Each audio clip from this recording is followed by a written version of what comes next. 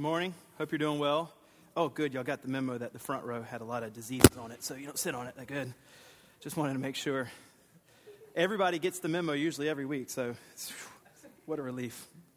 I'm just kidding. You don't have to sit on the front row. I do spit far, so you don't want spit on you. We are in the book of Acts, so if you have a book, you can turn to Acts chapter 27. If you're a guest, I'm sorry. I'm sorry if I sound weird. I'm usually not this quirky. We've been going through the book of Acts for a while now, and we are in the book of Acts chapter 27. So we're at the very end, and we are getting close to being done with the book of Acts. And after this, as I've announced, as we finish Acts, we're going to go to Judges in the Old Testament. And if you've read Judges, you know, that's kind of depressing. And so we're going to end with Ruth, which is in the same time period, and it's a happy story in the midst of some sadness. So after this, we're going to do Judges Ruth together. I always memorized it when I was little because Joshua Judges Ruth is like a sentence, and so you can remember that in the Old Testament if you're trying to memorize the Old Testament. Anyway, back to the book of Acts. So we've been going through the book of Acts, and as I said, 2 weeks ago, I preached the first half of 27, but the sermon I wrote was extraordinarily long, and so what I did is I only preached half of the sermon 2 weeks ago, and then last week Joe preached, and so what I'm going to do now is preach the second half of that same sermon from 2 weeks ago. So I'll do a little bit of review so that everybody can kind of understand what's going on in the first half of 27, and then I'm just going to pick right up kind of where I was in the middle of the sermon and preach the second half, which means for you, your sermon time from 2 weeks ago and this time are shorter than normal. So that, if you like that, then that's good for you. I don't like that. I like really long sermons. No surprise there, but they're shorter today. So here at Remedy, we always read the text before we study it. So if you're able to stand and you have your Bible, you can open up to Acts 27:27. That's where we're going to start. We're going to read from 27:27 through 44. That's the second half of what we'll be studying. At the end of reading, I'll say, "This is the word of the Lord." And when I say that, you'll say, "Thanks be to God." And that's signifying really, obviously, that you're thankful to the Lord to give his scriptures to us. But also, let that serve for you as a way to say, the things that God teaches me today, I want to say yes to. I want to obey those things as well. So chapter 27, verse 27. We're picking up in the middle of the shipwreck, but we'll pick up on, I'll explain.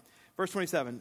When the 14th night had come, we were being driven across the Adriatic Sea. About midnight, the sailors suspected that they were nearing land. So they took a sounding and found 20 fathoms. A little farther on, they took a sounding again and found 15 fathoms. And fearing that we might, by the way, it's like 0.1 of a mile, we might run into the rocks, they let down 4 anchors from the stern and prayed for day to come. As the sailors were seeking to escape from the ship and had lowered the ship's boat into the sea under pretense of laying out the anchors from the bow, Paul said to the centurion and the soldiers, "Unless these men stay in the ship, you cannot be saved." Then the soldiers cut away the ropes of the ship and let it go.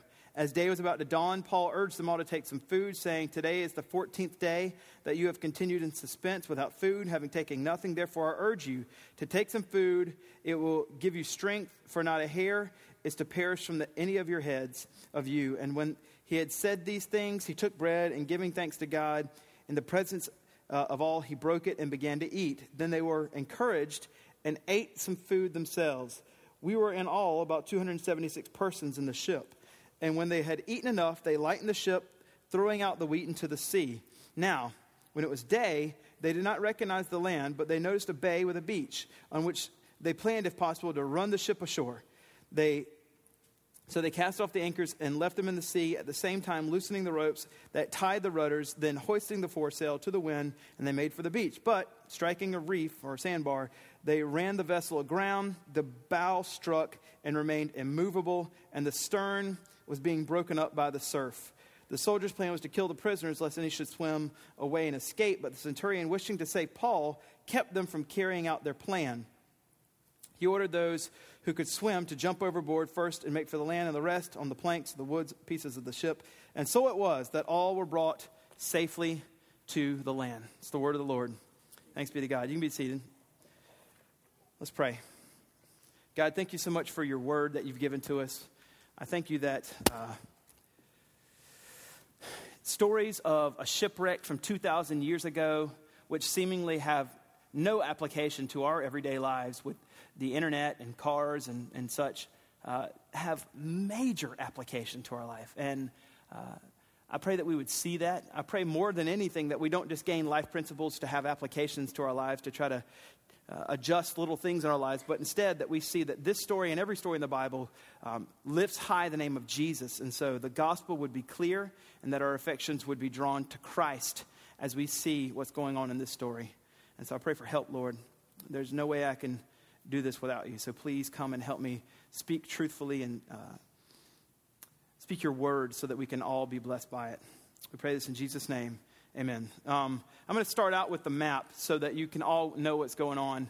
And so last week I used it just to let you know what's going on. So whenever we were finishing Acts chapter 26, we saw that Paul was around here in this area in Jerusalem. This is, of course, this is the northern tip of Africa. This is in the Middle East. And so they told Paul that he's going to go to Rome, to Caesar, which is way over there in the top left corner. And so they've been taking a ship. They had to take one ship. They made a ship change. They got here. When they got to this little island of Crete here, they were right here in Fair Havens. And Paul said, we need to stay in Fair Havens. It's towards October, November. We don't need to try to go out anymore. If we do, it's going to go bad. I know the Mediterranean Sea. We need to stay right here. And they're like, no, we can make it. We're just going to swing around this little island a little bit here from Fair Havens to Phoenix. And Phoenix is a much better place to stay for the winter. And so we're just going to go to Phoenix, and that's where we'll go, and we'll winter there. Well, little did they know that Paul was right. And so as soon as they kind of make out from Fair Havens, they go on a huge Gilligan's Island 3-hour tour, but really 14-day, lost at sea. So they leave Fair Havens, and this huge, the word in the Greek is typhoon. It's like hurricane-type winds blow them out here, and they literally have no idea where they are for 14 days. And what we see here at the very last verse in verse 44 is where they finally, it says, and alas, they all make it, they're going to come into this little place called Malta. It's a little island. They're going to figure out where they are. They're going to get another ship and so they finally get to their third ship, when we get in Acts chapter 28, get to Rome. But what we're going to do is pick up from in the middle of chapter 27. We're in the middle here where they're all lost at storm, and we're going to get to Malta. So last week, we looked at that first half. And so just to remind us of a couple things, the first thing that we saw last week, or 2 weeks ago, whenever we're in chapter 27, chapter 27 breaks up into, I think, 3 kind of big pieces whenever you're wanting to outline it. So the first piece was, go ahead to number 1. Point 1 was the sea and the warning. That would be verses 1 through 12. So the sea is something that Israelites were not fond of. They were scared of it. They called the sea the monster. And as you look through most of it, most tried to stay away. But there's the sea, and then there's also the warning, which the warning comes from Paul to them, which is, we should stay here, and if we don't stay here, things are going to go bad, I promise you. Well, they don't listen to Paul, which brings us to the second section. So go ahead and put up number 2. When we're looking at this, the storm and the angel. So we have the storm hit, which is what Paul said. If we leave Fair Havens, the storm's going to happen, and it's going to go bad, and it does go bad. Well, I want to make sure that we can feel the full measure of weight of despair that all these men had. Now, we saw today in verse 37 that there's 276 people on this ship. Usually, in a group of people, half are pessimists, half are optimists. So you've got about 130 optimists there that also think to themselves, we're going to die. Look at verse 20. Verse 20 is, imagine being on a boat with hurricane-type winds, where the storm is blowing so hard you can't see, it's raining so hard for 14 days, and that for the entire 14 days, the sun never comes out. It's literally storm dark, scary for 14 straight days. Everybody on the ship, all 276, feel this after the 14th day. When the sun nor stars appeared for many days, that's 11 more days, and no small tempest lay on us. Now, this is a colloquialism of Hebrew. When they say no small, whatever, they do this quite often. It means rather large. So they have a really large storm on us. Here it is. All hope of our being saved was at last abandoned. Every single one of them on this ship say, we've all accepted it. It's 14 days. It doesn't seem like it's going to end. We have no clue where we are. We're going to die. We've all accepted it. And then right there at verse 21, Paul stands up and gives them this unbelievable encouragement.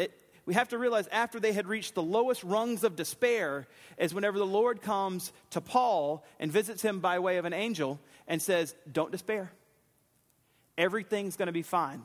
So as we're going through last week's sermon, I said, the refrain of chapter 27 over and over that the Holy Spirit, through the writer of Luke, is wanting us to see is this, is that God is good, that God's going to accomplish his purposes, and so you can trust him, and you need to obey him in your life. Now, this storm certainly can be absolutely emblematic of your life. No Christian is promised that they're not going to suffer. Look at Job, look at Joseph, look at Paul, look at the disciples, look at Jesus, right? Every person that we know in the Old Testament and the New Testament that follows the Lord is going to have some kind of suffering in their life because they live in a Genesis 3 broken, fallen world. And we're no different. And so this storm is emblematic even for us. So as the refrain happens for Paul throughout chapter 27, the same's true for us. And so you might be in a valley right now, you might be on a mountaintop in your life, but I promise you,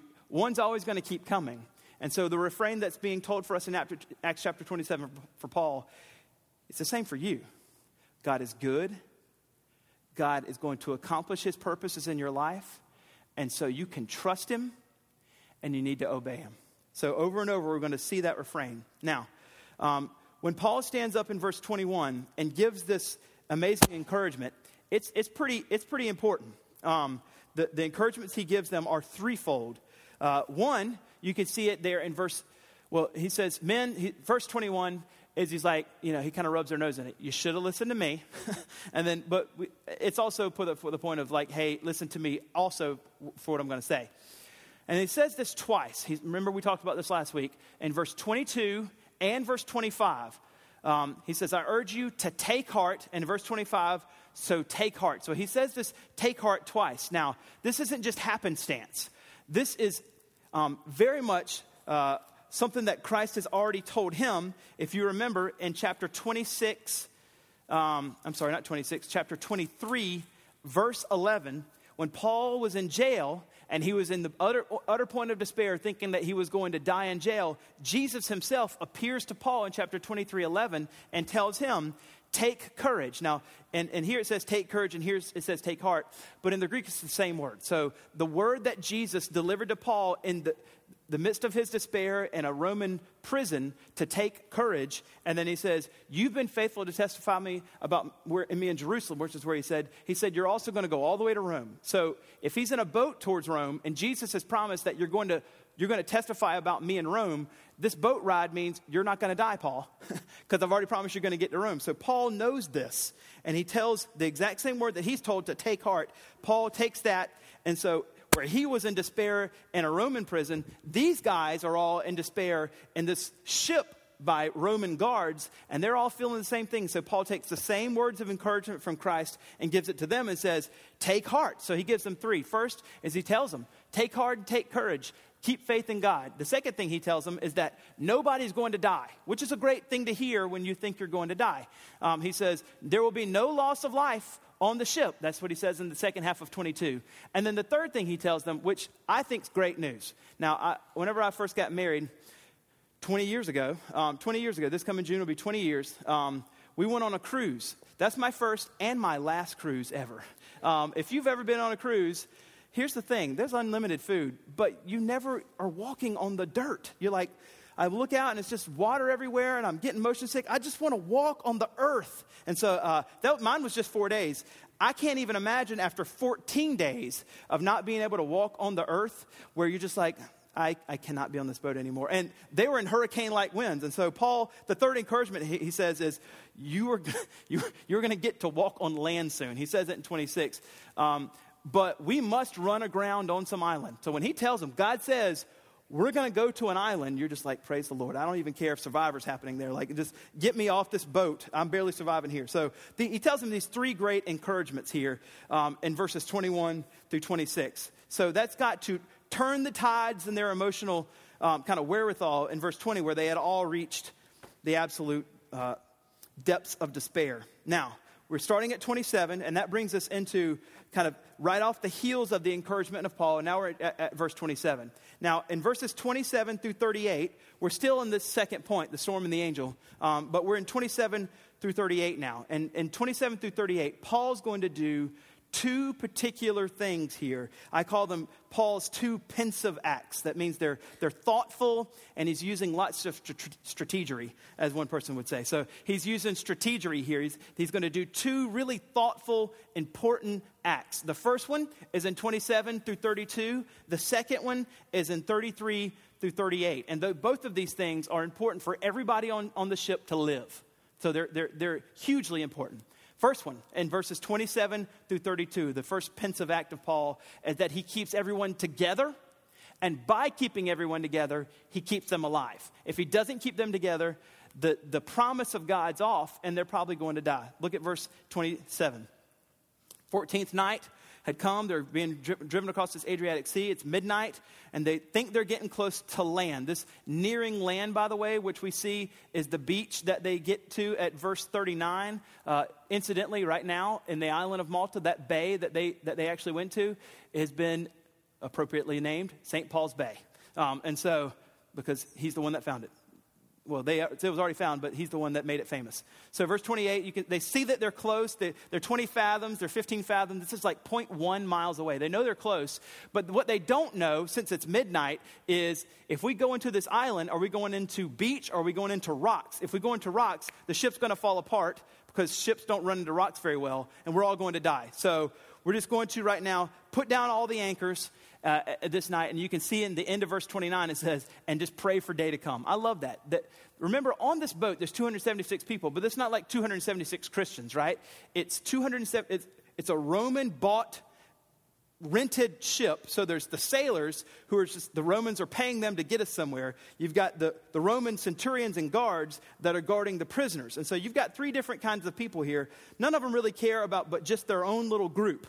And the prisoners aren't necessarily great people, but the Roman guards have to watch them, and they've just hired the sailors. So the sailors aren't necessarily, going to do what the Roman guards say, but they are paying them. So here we are, and they're just going to pray for day to come. And so Paul, in the midst of all these pagans, it says that we prayed for day to come. I love that. And then it says in verse 30, this is around midnight. The sneaky sailors, there's three different groups. The sneaky sailors are like, here's the deal.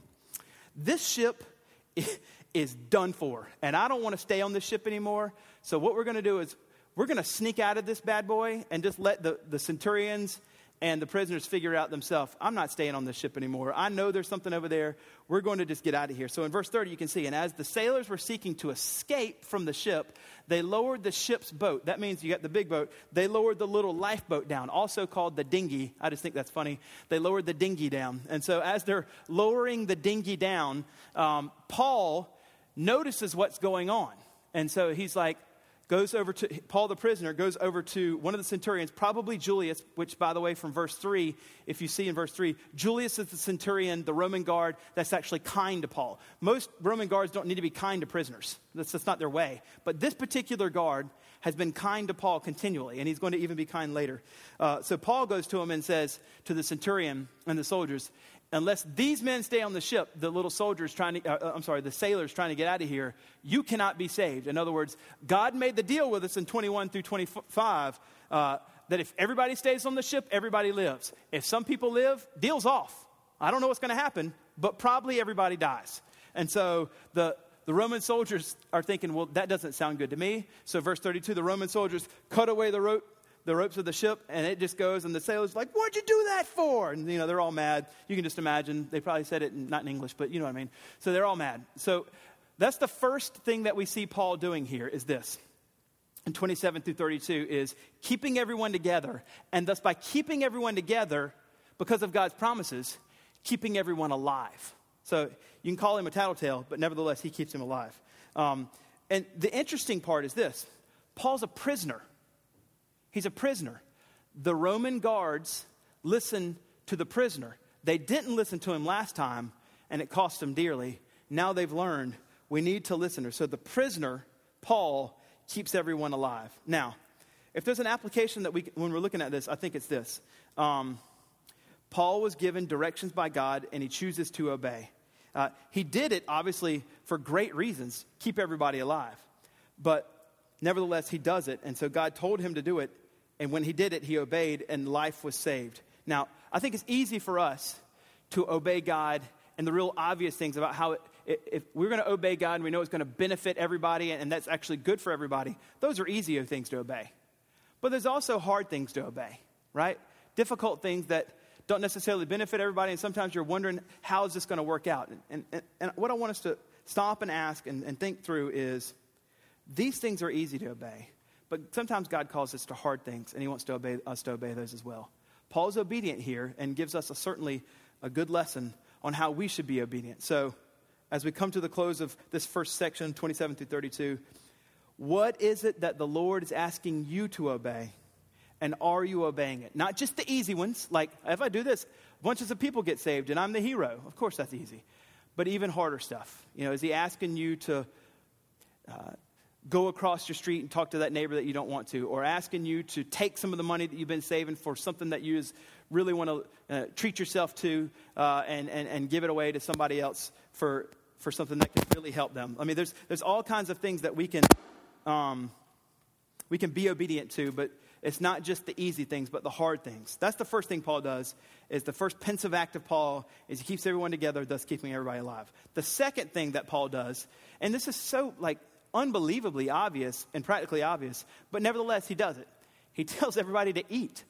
They haven't eaten for 14 days. Look in verse 33. As it was dawn, Paul urged them to take some food, saying, today's the 14th day that you continued in suspense. Now, it could be that they're just seasick and I can't eat, or it's hard to cook when it's raining that hard, or everything's just soaking wet and they got to let it dry. Who knows what it is? Or maybe they're all just nervous. I can't eat when I'm nervous. Who knows what it is? But nevertheless, Paul's going to tell them, it's been 14 days since we've eaten. Everybody needs to eat. And it's going to prove to be pretty good because some people are going to have to swim to shore. And so it's good that they had some food. But nevertheless, he tells them all to eat here. You can see it's the 14th day. You continue in suspense, without food, having taken nothing. Therefore, I urge you to take some food. Now, when we hear it, and we hear it, that Paul's telling that, we just kind of if it's Paul, everybody listens. But if we take one kind of step back and realize where he is, this is pretty astounding. He's the prisoner with sailors and Roman guards. He has no standing here whatsoever, and yet he's the one that seems to emerge to the top from everybody, and it's everybody needs to eat, and everybody's listening to the prisoner. I think that's pretty amazing, which just shows us that God uses us in any kind of stage we're in. And he is not troubled by the stage that you're in. If you think that you're in a lowly stage, to rise to an occasion and be the voice that he would speak to whoever. But nevertheless, here he is. He tells everybody, I urge you. And what do? It says, I urge you to do it. And then they do it. And it says, therefore, I urge you to take some food. It will give you strength. Not for a hair of your head is to perish on any of you. That's quoting Jesus, by the way. I think that it's Matthew 10:30 and Luke 19:10, something like that. But Jesus makes this exact same statement at another place. And then it says in verse 25, and when he had said these things, he took bread and giving thanks to God in the presence of all, he broke it and he began to eat. Now, Luke, who wrote Luke and also wrote Acts, is intentionally using these words because that's exactly the words. If you read when Jesus feeds the 5,000, Jesus feeds the 4,000, Jesus uses these kinds of words. When Luke's describing, he took bread, looking up to God, he gave thanks, he broke it, and then they all began to eat. And some commentators are like, Paul's doing the Lord's Supper with everybody. And the other commentators are like, that's ridiculous. Paul's not doing the Lord's Supper. He's theologically astute enough not to do the Lord's Supper with a bunch of non-Christians. And so I think that's true, right? He's not doing the Lord's Supper. One commentator says, it wasn't a sacred meal, the Lord's Supper, that he shared with the men, but it was a sacred moment. It was a sacred moment where he, after 14 days, helps them understand they need to eat. And in doing so, he encourages them to be filled and be fed. Now, here's where it gets awesome. After they finally eat and they get some food in their belly, then it says in verse 36, then, finally, they were all encouraged. Now, this word encourage, same word as we see in 22 and 25, take heart. Now, he told them back in 22 and 25 to take heart. But finally, after they are realizing they're not going to die and they finally get some food in their belly, the message of taking heart happens. Now they're finally taking heart, they're feeling encouraged, and they ate some food themselves. And it says, we Now, the we, the first person plural, means Luke was there on the boat. We were in all 276 persons in the ship. And when eaten enough, they lightened the ship, throwing out the wheat into the sea. So after everybody got everything they could, take all the excess food, chunk it in the sea, because we need the boat to be lighter. That's just common practice back then. Now, so what I want to do is after we're finishing this section that we've been looking at, I want to point to just a couple things that are pretty obvious. Well, actually, let me close this little section here. 33 through 38. Paul, in his pensive act, tells everyone to eat. Paul looks out for everyone that's there and tells them to eat. And in the same way, if we're going to make an application from 33 to 38, is Paul, no matter his station as a prisoner, still knows that the Lord wants him to care for people and speak words to them that help them for their general welfare of their life. And in the same way, he wants that for you. No matter what station you're in, he wants you to care enough about all those around you and to know where they are and speak words that build up their welfare of life. I mean, here it's just eat. So it might not be that he's just telling you, hey, church member at Remedy, whenever somebody's hungry, tell them to eat. It's not a one-to-one. It's like tell people whenever there's things going on in their life that can help them grow, not just in their spiritual faith, but even physically, speak these kind words to them. That's what he does here. Now, as we're finishing this section, 27 and really 21, all the way to 38, I want to point out something to you, which I think is pretty amazing. For right now, Paul's public square is this boat. He's on this boat with 276 men, and for him, right now, this is his ministry. This is the place that God has placed him to talk about Jesus whenever he possibly can. And I just want you to notice as we're finishing this, how free and how non-weird it is when Paul, in his public square now, talks about God to the pagans. Notice in verse 21 and following, whenever he says, men, you should have listened to me, but don't worry about it. Remember, he's talking to pagans. God visited me. And he says in verse 23, God, an angel before God, stood for whom I belong and whom I worship. And he said, don't be afraid. God's granted all your lives as well. So have faith in God. So we can see in that first section where we're in 21 and following, where in front of the pagans, Paul and his public square that he's in, it's just easy for him to talk about God. It's no big deal. As well as when he's sharing this meal with them, with a bunch of pagans, it's no big deal. It's just commonplace for him to say, hey, before everyone here eats, I'm going to offer thanks to God and pray with all of you pagans, and we're going to thank God for this food. And so what we see here is just how easy it is for Paul to speak about God in his public square with people that aren't believers. And in the same way, we should also look for clear and appropriate ways to bear witness about Jesus in our public square. And it doesn't have to be awkward. I don't think this is... They're feeling like super awkward when Paul's doing this. It can sometimes for us feel like it seems hard to do to bear witness to Christ. I'm like, hey, you like the Super Bowl? Jesus likes the Super Bowl too. I'm bad at this. It doesn't have to be like this weird, pushed, forced kind of thing, right? Like Paul's just naturally talking about God with pagans, and they seem to be like, oh yeah, that's Paul. That's how it works. And I think the key is this. The closer Paul is in relying to Jesus, and the more that he, as John 15, I think it's 15, is remaining with Jesus, then the easier it is to talk about Jesus in your public square. The more distant you get from God, the more distant you don't walk with Christ, the more difficult it is to talk about, and feels really uncommon to talk about Jesus in your public square. So if you're wondering why is it that it's so difficult for me? It might be, I'm not saying it is, but it might be that your proximity to Jesus needs to close. You need to be closer and more walking with him. And it just seems, and I think it is true, as it says in John 15, the closer we are to Jesus, the easier it is to talk about him in really easy, common ways to non-Christians that don't threaten them, but just make it seem so natural. That's what we want. I mean, I think that's what we all want that to be natural. Kent Hughes says it this way, but if our hearts bear the anchor of the Lord's presence, pun intended, bear the anchor of the Lord's presence, in other words, God's presence is clear, but if our hearts bear the anchor of the Lord's presence, ownership, and service, we'll be able to stand tall in any storm and speak clearly in our public square. So let's keep that in mind and see this example of Paul about how It's just so natural for him to talk about Christ with these pagans on this ship. And let's strive for that also in our own life. Now, if you're looking at this little section here and you know there's a shipwreck coming and people are needing to be saved, etc., if you know your Old Testament, you're thinking to yourself, this sounds kind of like somebody in the Old Testament, but there's a contrast from Paul to that person in the Old Testament. And I believe that's Luke's intention. He's wanting you to think of Jonah here, and he's wanting you to think of how Paul is specifically not Jonah-like at all. So, as N.T. Wright says, and of course, part of Luke's point is precisely that Paul is not Jonah. He's not running away. You know, Jonah was told to go preach to this great city, and so he runs the other way to a ship. And Paul's told to go preach to this great city, Rome, and so he gets himself put in prison and appeals to Caesar so he can get straight to Rome. And so he's not Jonah. He's not running away. Instead, he's going to be faithful to preach to the great imperial capital, unlike Jonah who ran the other way to which he was bound. And he's certainly, as Paul, he's not going to be thrown overboard. Jonah was thrown overboard. Paul's going to stay right on the ship. And the interesting part is, in Jonah, he caused the storm. Paul didn't cause the storm. Jonah caused the storm, and so he was thrown overboard from the ship in order to save the crew.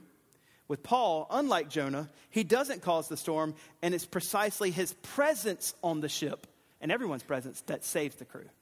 So he's not like Jonah at all, and he's wanting you to see, as he's writing this, Luke is, no, without doubt, that he doesn't run away. He does what God calls him. And so therefore, the refrain comes up. That means this: God's good. God's going to accomplish his purposes. Even with Jonah, he accomplished his purposes, not the way that Jonah wanted. If he had just done what he wanted, it would have gone way better. But God's good. He's going to accomplish his purposes, so you can trust him. And you should obey him. Now we get to the last section, the third section of chapter 27, the shipwreck.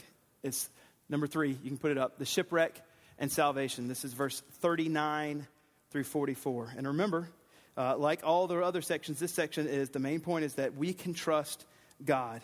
Verse 39. And when it was day, they did not recognize the land because they'd never been there. If you want to know why it's Malta, it tells us in 28:1. When we were brought slaves, though, we learned that this island was called Malta. So we know it's Malta. So back to 39. Now when it was day, they did not recognize the land, but they noticed a bay with the beach. If there's anybody that deserves a beach vacation here, that's Paul, right? And these guys, they've been through it, right? Good beach vacation. I guess they don't necessarily get a vacation, but nevertheless, he gets to stand on the beach for a few moments, on which they planned, if possible, to run the ship ashore. So just imagine they're out in the water. There's the beach. Now, if it was a bunch of rocks, you didn't want to run your ship into the rocks because it'll go. But when it's just this nice little sandy beach, you can say, you know what? We can just run this ship straight up onto the dirt and we'll stop and we can just get off. That's the plan. But that's not what happens. They think they can do that, but as they're going, they don't see the massive sandbar that's there. And so there's this thing called kind of between two seas. So they hoist the sail and it starts taking off and they make for it and they hit that sandbar and boom, they stick there. And all of a sudden they're caught between these two. And then the surf starts hitting the boat and it starts breaking it apart. All right, look at it in verse 40.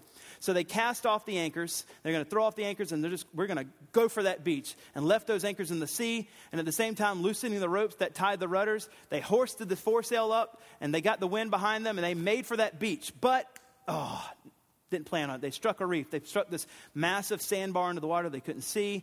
And the vessel ran aground there. And it says the bow stuck and remained immovable. And the stern was being broken up by the surf. So now the surf is hitting the boats and the boat's starting to shatter into little pieces. It says the stern was being broken up by the surf. When we get to 42, N.T. Wright says, every time I read verse 42, I get angry. It says this: the soldiers, remember you've got the soldiers, the prisoners, and the sailors here. The soldiers are like, oh, we're stuck. We're in charge of all these prisoners. Let's just kill them. Verse 42. The soldiers' plan was to kill the prisoners, lest anyone should swim away and escape. And N.T. Wright says, I always get angry. He's like, they're still people. I mean, they are prisoners, and they probably have all done some wicked stuff, right? They're criminals. But just kill them? Why just kill them? Why not just help them to land? The reason why they're going to just kill them is the Roman law is that if any prisoner escapes from a Roman guard, then the guard now is held liable for the punishment of whatever this guy was going to get. So if he was going to get death, you're going to get death. So we don't want to die. We know as soon as they get to the shore, they're going to take off from us, and they're all going to escape. So let's just kill all the prisoners. And if we kill all the prisoners, then we and the sailors will just go ahead and get in the water, and we'll make it to the shore. Again, breaking the promise, so that's not going to work. And in steps in verse 43, Julius, this great centurion who's been so kind to Paul continually. Julius steps in and is like, don't kill the prisoners. And specifically Paul, verse 43, we're just going to kill them all. But the centurion, wishing to save Paul, kept them from carrying out their plan. Julius, the centurion, which if you see, he's mentioned in kind of those first 3 verses. He knows by now, this guy Paul is a special person. He needs to be saved because it's important that he do what God wants him to do. I'm not sure that Julius is becoming a Christian, but nevertheless, he knows something that's important about Paul because he's been right the whole time. And everything he's saying, everybody should be listening to. He's like, no, we're not going to kill the prisoners because Paul can't die. And so this extreme kindness that the centurion shows to Paul is shown to us, and Paul's saved. And yet again, chalk it up another time when the sovereign hand of God uses Roman soldiers to save the life of Paul.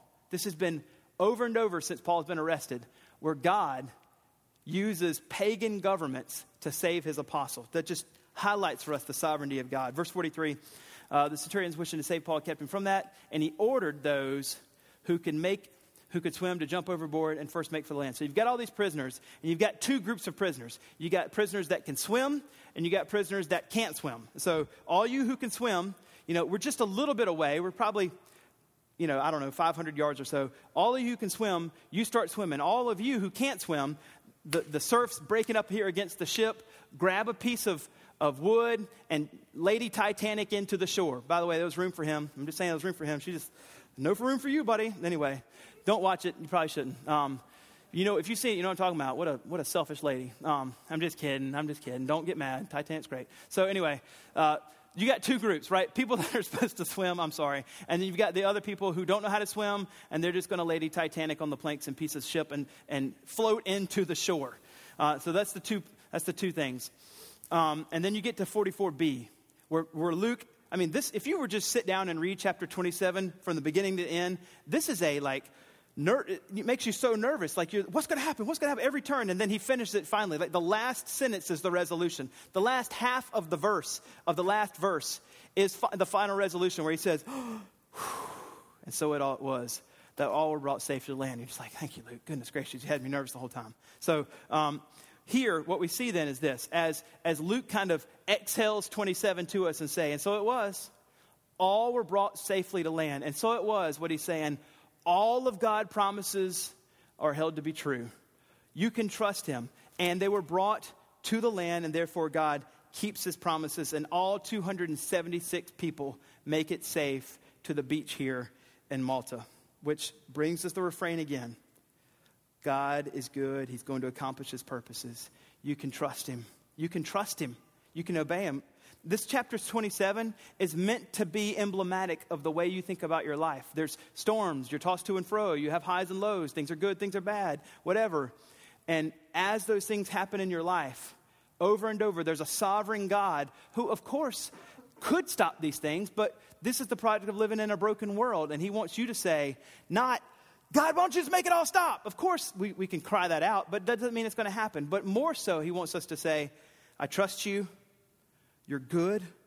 You're going to accomplish your purposes. So, Lord, help me obey your will. That's what he's wanting us to see. And so the subtle refrain goes to us.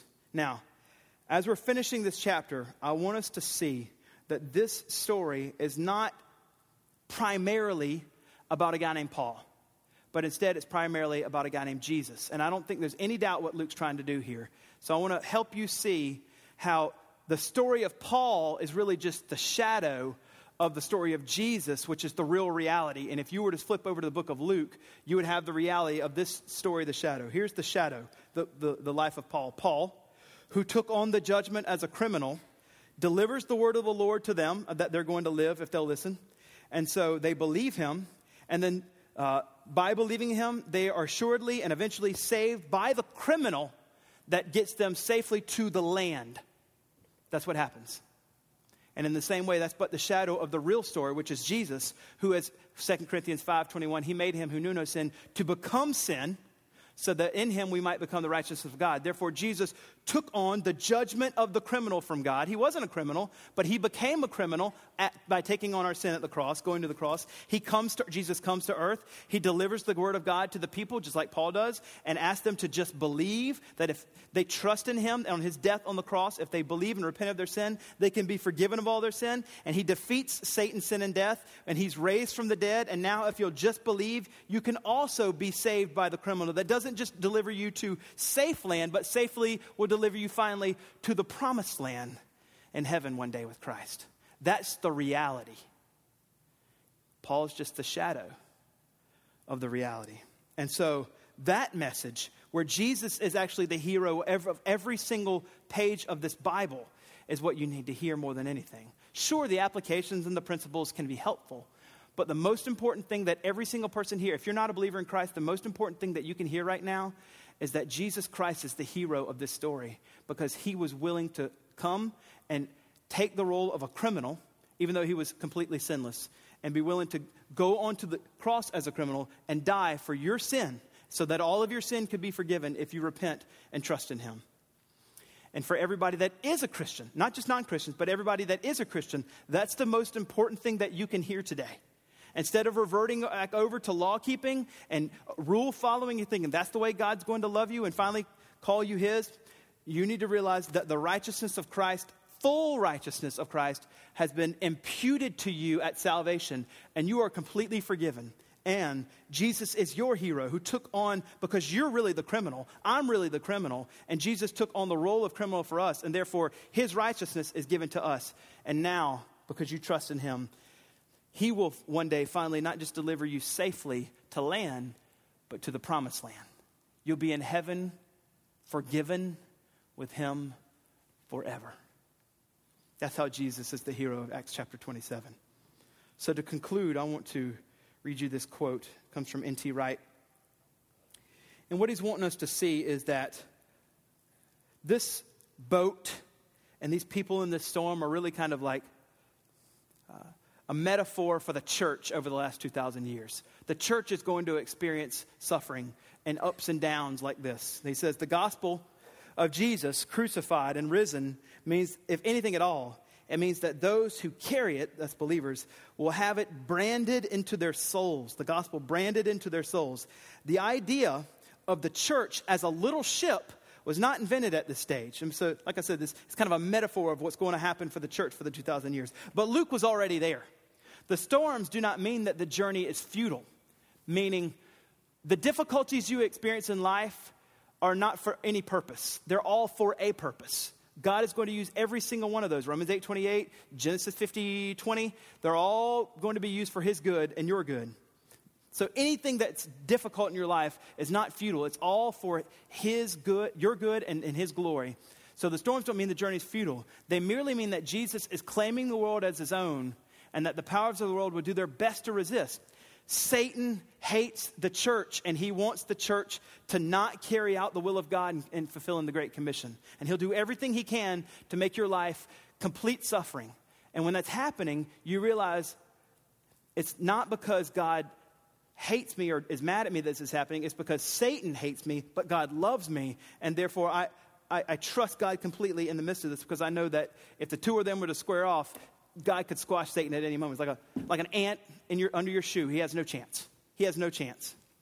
They're not evenly powered whatsoever. This merely means that God is claiming the world as his own, and that the powers will do their best to resist. Those who are caught up in the middle of it all, that's us, the church, must recognize the mark of the cross for what it is, and the claim of victory, here it is, already won in the unique events of Calvary, which means that we as the church, as we go through difficulties, the victory's already won.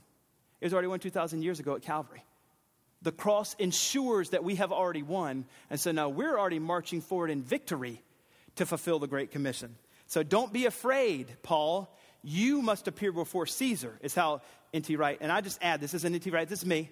This is taking what he's saying, and I think this is what he means, just to make it super obvious for us all. Don't be afraid, church, because one day you will also appear before Caesar. That's this world. You are going to continually appear before people that don't know Jesus and be faithful to proclaim the gospel to them. And when you do, at one day, you will also appear safely to your promised land before Jesus himself as you fulfill the Great Commission. And he'll say, well done, good and faithful servant. Enter into my rest. And so, yes, the church, being the church is going to be filled with ups and downs and sufferings. And we trust in the sovereign hand of God who says he loves us, he's good, he's going to accomplish his purposes through us. And so we can trust him, and we should obey. Let's pray. God, be with us now as we think on these things that we've learned from your word, as we think about what it means to be your children in this world and what it means to be obedient to what you've called us to. We ask that you would help us through the ups and downs of being the church, through the ups and downs of being your followers. We'd be like Paul and in our public squares freely talk about Jesus naturally, that you would help us. We know that we need help at that. I'm super awkward, God, and I know I need help at that. So help us, Lord. Remain close to you, so close to you that we just can't help talk about Jesus, and it's just so natural. So that this lost, dying world, much like Paul's boat filled with people that don't know you, there's people all around us that don't know you, that we can be salt and light like Paul was on that ship and talk about you. And Lord, that you would use us, that we would one day be faithful to fulfill the Great Commission, and then you'll call us home into the promised land. We love you. We pray these things in Jesus' name. Amen. We're going to the time of the Lord's Supper. And this Lord's Supper is a time where we remember and celebrate the fact that God has declared us as righteous. Taking the bread and drinking the cup doesn't save you at all. It's a time where we remember what I just said, that Jesus is the hero of every page by declaring us righteous if we believe. And so we take the Lord's Supper reminding ourselves that that's true and reminding ourselves of who we are in Christ. And so while it's a somber moment, it's also a celebratory moment. And so as we take the Lord's Supper together, if you're a believer in Christ, this time is for you. Come forward, get the bread, get the cup. Be aware that one's juice and one's wine. Make sure you pick the juice or the wine, whichever one you want, and come back to your seat, and we'll take it all together. If you're not a believer in Christ, just watch. We're not going to be saved by taking this Lord's Supper. We're just going to remember that we already are. And so you wouldn't be saved if you ate it. You would just be eating bread and drinking wine or drinking juice. So just observe, and you'll hear the gospel proclaimed in a tangible way. So whenever you're ready, Christians, come forward. There's also a table in the back. Whenever you're ready, you can come forward.